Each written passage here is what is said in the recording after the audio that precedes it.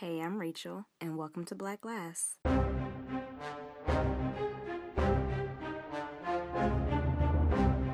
This podcast is my love letter to blackness and fashion. On this week's episode, we hear from costume designer and stylist Sean Martin, whose career has made beautiful noise throughout the entertainment industry. Here's Sean. The year 2011. The setting, the SLS Hotel poolside. I've been working with Outkast as their stylist for, over 10 years or more than that. And in that environment, would be around their friends in CeeLo Green, not only a friend, but part of their group, the Dungeon family. And so he wants to sit with me to have a meeting about possibly styling him. So I meet him at the hotel. It was in February, but it was hot for some reason. And we're sitting outside and, we're having just all kinds of conversations. Anytime you're sitting down with CeeLo Green, you're having a lot of great conversation. My goodness, from music to just his span of knowledge is just wild and awesome. So we're talking, and he says, Beezy, do you remember the Muppets when Elton John was on there? I was just like, of course, that was like the greatest episode, And he's like, they're doing Crocodile Rock. Absolutely, I remember. Well, I'm thinking that that's what I want to do for the Grammys. Okay, didn't know we were having a Grammy meeting, but sure, okay. Thinking to myself, wow, that's a little out there, but okay. Getting face on. How long do we have? Well, the Grammys are in 2 weeks, but I'm leaving tomorrow until it's pretty much time to be on stage. So, okay, so let's do this. He's like, pull it up on your computer. Pull it up on my computer, watching it. He's like, I want to do the 2011 version of this. What would that look like? That was the beginning of my 2011 Grammy costume for CeeLo Green. He leaves town.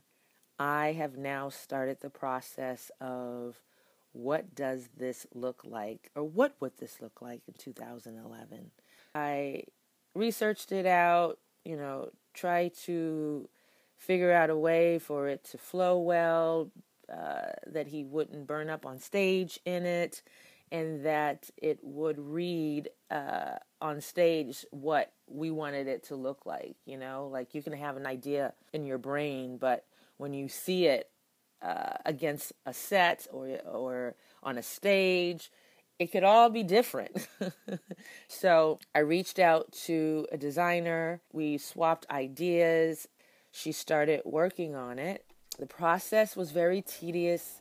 Each feather had to be ordered, all while doing this. He's not around to have fittings or to approve anything. I mean, I would send him photos of the process, but it's very different when you're seeing it in person. So I had to really rely on his trust that everything was going to turn out okay, because there was no plan B. You see, this was it.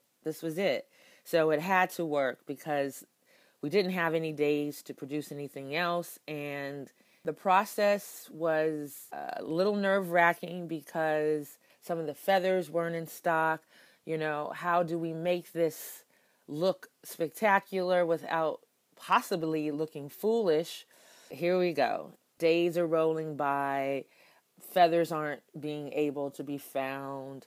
One of my friends was able to create the breastplate that was for this costume.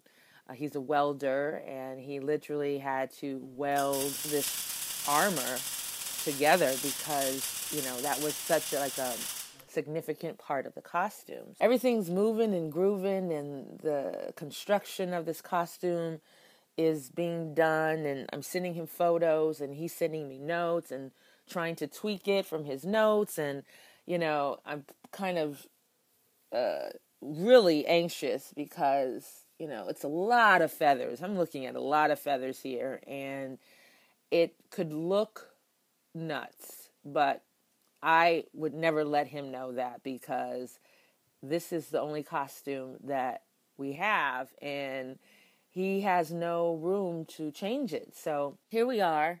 The costume is pretty much done. He comes to LA and we're having a fitting.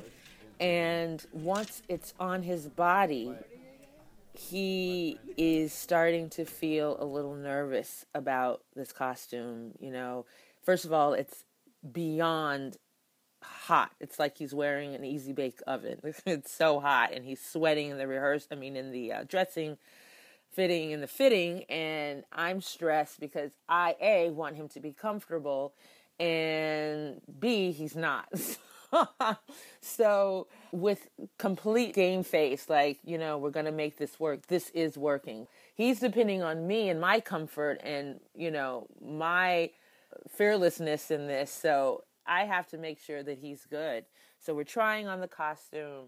The armor that my friend created wasn't big enough. So here he comes with his materials that he uses and is welding, literally welding CeeLo in this costume, and it just is a lot of costume.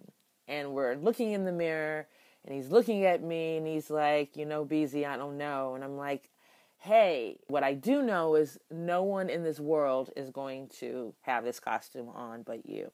And the other cool thing about this is I was actually able to design what the Muppets were wearing, because the Muppets were going to be a part of the performance. I got to go to Jim Henson's studio and sit with the puppeteers and create what they're going to be wearing in the performance with CeeLo. So that was really awesome. So I was able to tie it in with CeeLo and letting him know that, he really was depending on me to make sure that this worked in his absence. So that was my job, and that was what I was there for. We are at the dress rehearsal for the show. Normally, before the Grammys air, they do a run-through, a dress rehearsal, so they can see what everyone is wearing, and there aren't any nipple slips or any outfits that people are going to be offended by. So they have this dress rehearsal before the show. I didn't want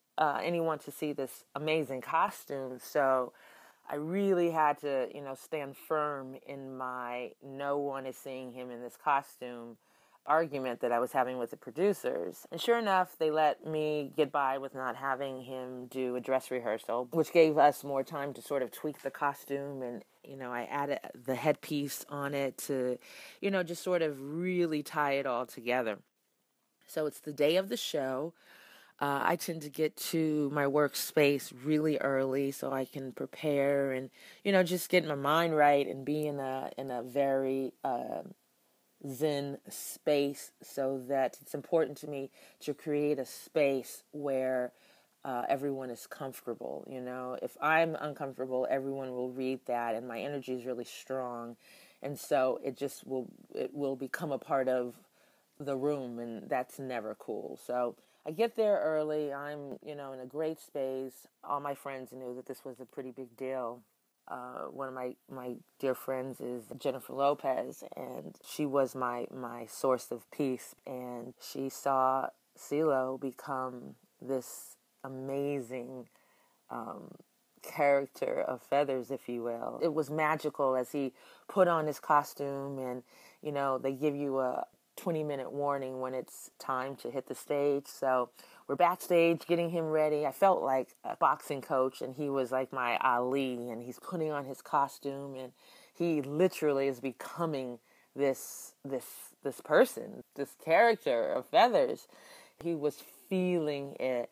And we're walking down the dressing room area. The first person that we saw was Will Smith, and he just started clapping and had the biggest smile on his face. And then the next person we saw was Justin Bieber. He was walking back from the stage, and he just stopped. Everyone just stopped and gave us our space to walk down the middle of the hallway. And it was like watching Ali go to the boxing ring. It's something I'll always remember, because it was just so dope to witness. And every person that clapped and stopped I could tell CeeLo was getting bigger and bigger and bigger, and that big old smile of his just like lit up everybody, you know? So we're walking backstage. Beyonce had just finished her set, and Gwyneth Paltrow, her best friend, was performing with us for this song. And so she was coming down the stairs as we were going up the stairs, and she just started cheering. She was just, the costume was that magical, you know? And she's like, I gotta watch this. So she's backstage watching the show. I go in the front, set up CeeLo, make sure that he's fine before they start filming. He's pouring sweat. I felt so bad because he was just like a water fountain, but he was ready to go. They gave me my 2-second warning. I flew off the stage, went backstage, and it was just like a mob of people in front of this one monitor watching this magic happen. He killed it, and it was just a wonderful experience.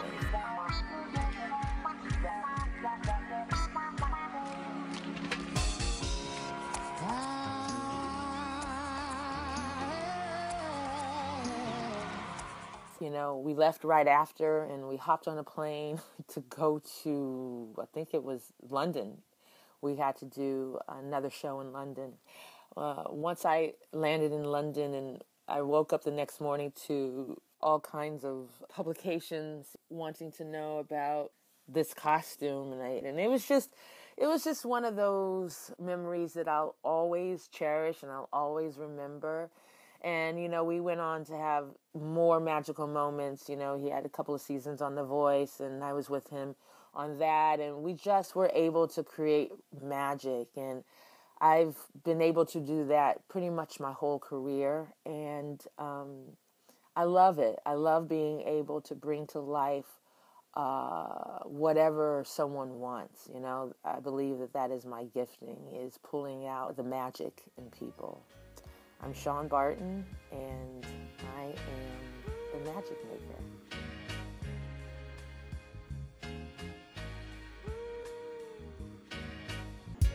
Thank you so much, Shawn. Your light and your joy will be an inspiration to all that hear. And thank you for listening. Black Glass is supported by the Mentioned Mantra and can be heard anywhere you get your podcasts. Until next time.